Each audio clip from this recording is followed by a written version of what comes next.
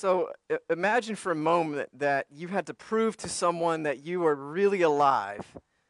I don't mean like proving that you're really awake and paying attention like to your teacher or to me while I'm preaching. I'm talking about, proving you are not dead.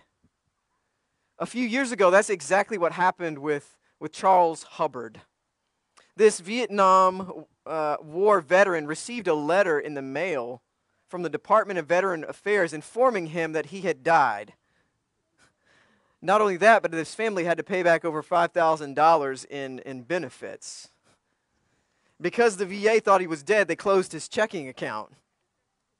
Now, after reassuring his daughters and granddaughters that he was very much still alive, Mr. Hubbard assumed it would be simple procedure to do the same with the government. He realized that someone had stolen his identity. However, even after making a pretty convincing case that he was still alive, the VA informed him that it would take up to 8 months to be officially brought back to life. That's when they would restore his pension. And it didn't take Jesus 8 months to be brought back to life. It took 3 days. However, in his many resurrection appearances to his disciples, Jesus still has to prove that he's really alive and that he's really alive. He has to show that he's not just some ghost or spirit or apparition, that there is more there that meets the eye, that he has been raised from the dead with a physical, though transformed body, and that this physical resurrection matters. Let us pray. God, open our hearts and minds to your word for us this day. We pray that it would take root there, grow us, transform us so that we might live for you and bear fruit for your kingdom. This we pray through Christ our Lord. Amen. This morning's reading comes from the Gospel of Luke, chapter 24, verses 36 through 49. Listen for God's word. Jesus himself stood among them and said, "Peace be with you." They were terrified and afraid. They thought they were seeing a ghost.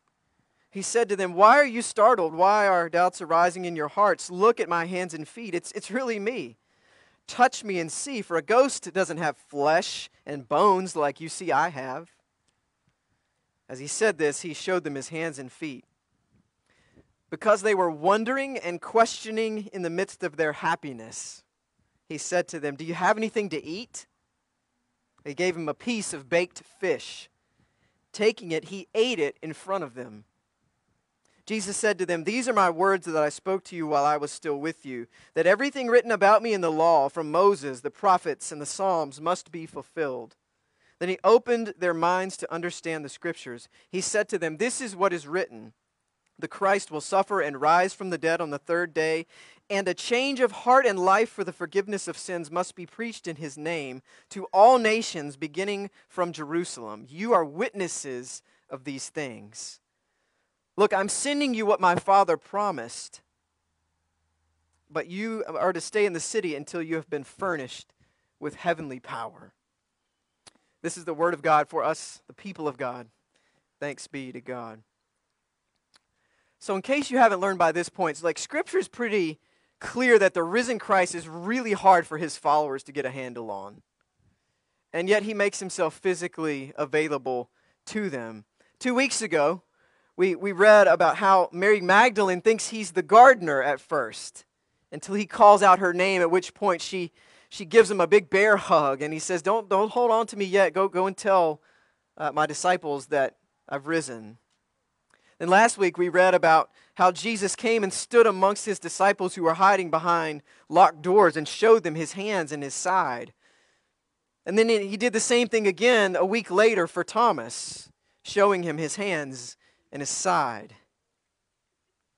You can't hug a ghost, but you can a physical body. A spirit doesn't have hands and side to touch, but a physical body does. In today's scripture passage, Jesus makes yet another resurrection appearance Two followers have returned to Jerusalem and are with the other 11 disciples, telling them about their encounter with the risen Christ on the road to Emmaus. While they're sharing, suddenly Jesus stands among them, and they are absolutely freaked. They're terrified. They think they're seeing a ghost.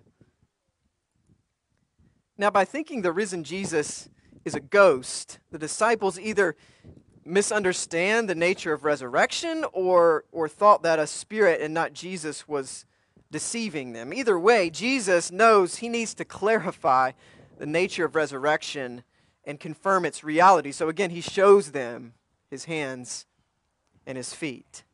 Touch me, he says, for a ghost doesn't have flesh and bones like you see I have. And then I love this part. Because the disciples were wondering and questioning in the midst of their happiness. Isn't that a great line? Jesus takes it a step further and he shows them his digestive system. Do you have anything to eat? And they give him a piece of fish. Jesus takes it and he eats it in front of them. Ghosts can't eat tilapia. So what does it mean that our risen Savior has taste buds and a digestive tract? What does it mean that he really wants to make sure that we understand that he is not a ghost but has a real body, even if it's a new kind of body? Because this is not just about food or digestion or hands or feet. This is more even than just a reassurance to his disciples. This is about God showing us that resurrection is not about a ghostly escape from a damaged world, but a transformation and renewal of it. Resurrection is not about a ghostly escape from a damaged world, but a transformation and renewal of it. Here's the reality. Like the disciples, the church, many times perhaps without even realizing it, the church has often misunderstood Jesus' resurrection. We've essentially relegated the risen Christ to some kind of ghost or apparition or spirit or metaphor, just like Jesus was trying to get the disciples to avoid doing. Because of this, and at the same time, Jesus' resurrection for many has become mostly about a God providing a way for us to escape from this messed up physical world into some spiritual heavenly realm when we die. And we see this manifest in several ways. First, think of some of the ways that life and death get talked about. Maybe even at some funerals. We're souls trapped in bodies and physical reality until we're freed by death, right? Like it says, all of us are sojourners here and exiles and strangers. The soul is an exile and a wanderer, which has left heaven for earth and life on earth as on an island, buffeted by the seas, imprisoned within the body like an oyster in its shell. Except that's not from the Bible.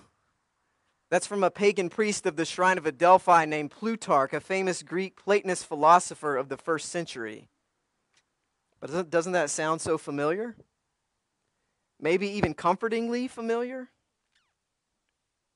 But that is not resurrection, friends. That's not what 1st century Christians believed. That's not what the Bible teaches happens because of Jesus' resurrection. That flies in the face, actually, of a risen Savior going to such great length to show that he was physically raised from the dead. Jesus wasn't physically raised from the dead for us to escape and float away from our bodies in this physical world that God doesn't apparently care about anymore. Jesus was physically raised as the first part of what God was going to be doing with all creation, restoring and renewing it. You know, the other big way that this ghost treatment of Jesus' resurrection shows up is actually in our mission and vocation in the world. If Jesus' resurrection is just about souls floating away from earth into heaven, then why care about the earth and bodies and creation at all? If what is physical doesn't matter to God, then why bother with things like justice, the environment, healthcare, poverty, inequality? If God's just going to let the earth go to hell while some fortunate human souls are allowed to escape thanks to Jesus, what's the good in that? Where's the hope? And what about our bodies? And what about all the things that are not okay, not right in the world? the epidemic of gun violence, systemic racism, etc., etc. Will there be no restoration, no renewal, or justice? It's a pretty narrow, self-centered hope. If Jesus merely escaped and left his body behind in the tomb, and we're just going to do the same, then we're robbed of the base and power of our task to bring concrete signs of hope and renewal to this present world. From the beginning, friends, we see a creator God who created a physical world, good and beautiful.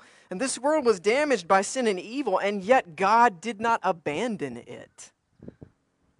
Instead, God set about to restore it from within. God not only called creation good, God became a creature in Jesus Christ. The God who took on human flesh in Jesus, and then the God who raised Jesus bodily from the dead, is not a God deciding to abandon physical creation and not care about our bodies or the material world. If God just wanted to pluck human souls from creation, why raise Jesus bodily from the dead? Resurrection occurred within this physical world, not apart from it. Its results should therefore also be felt within this created world, not apart from it. We also see a God of justice. Scripture insists God cares passionately about putting right what is wrong, to make straight what is crooked, to turn right side up what's upside down, to make all sad things come untrue, to repair and rebuild everything that's broken and torn down. Simply removing something does not repair it. If God is a good creator, and if God will at last put everything to right, then Jesus' physical resurrection is going to be the result, because it affirms the goodness of creation, and it is the beginning of God transforming the whole world and putting all the wrongs to right. Picture in your mind's eye a ceramic vase that is just so beautifully stunning that it takes your breath away. And now imagine that beautiful vase smashed and broken into tiny pieces, dozens upon dozens, all over the ground. Totally ruined, right? Once beautiful, now just in shards. In Japan, potters have practiced what is called kintsugi, which means golden joinery. And it's a restorative technique. Using this technique, Japanese potters take a broken vessel of pottery and repair it with gold lacquer so that it's restored and transformed, not just to its original state, but to an even more beautiful condition. That's a picture of Jesus' resurrection and what it means.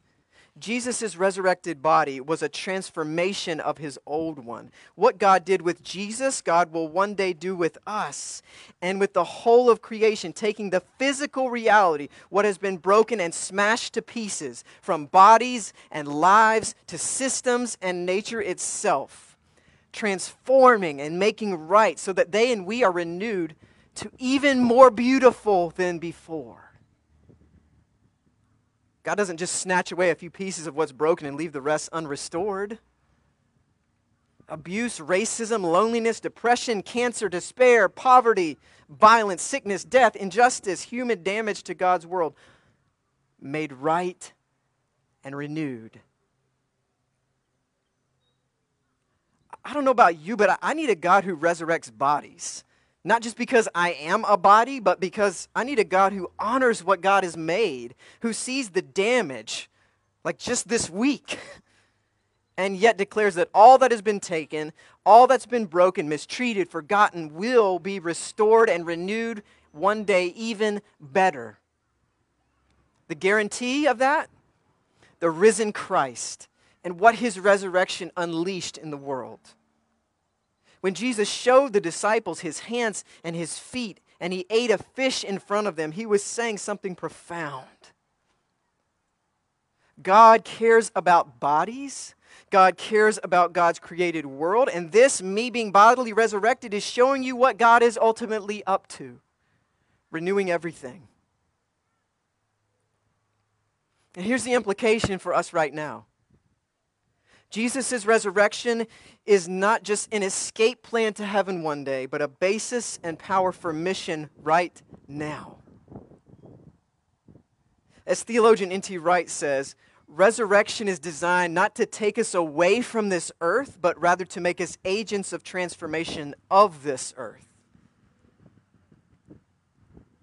Now, I want to be very clear here. This does not mean that we are in some kind of weird limbo when we die. Jesus tells the thief on the cross, "Today you will be with me in paradise." So in some wonderful way, when we die, we dwell with and behold Jesus, and that is a glorious truth. But it's not our final destination. It's a temporary place of bliss and rest while we await bodily resurrection and God's new world. Or as we say in the Lord's Prayer, "Thy kingdom come on earth as it is in heaven." On earth. Because just notice what Jesus does after eating the fish. Does he say, "Since I have been raised from the dead, sit back, relax, wait for your souls to float away one day"? No. Since I have been raised, essentially, you have a job to do.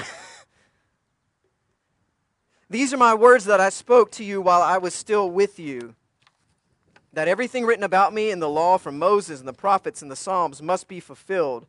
Then he opened their minds to understand the Scriptures. He said to them, "This is what is written. The Christ will suffer and rise from the dead on the third day, and a change of heart and life for the forgiveness of sins must be preached in his name to all nations, beginning from Jerusalem.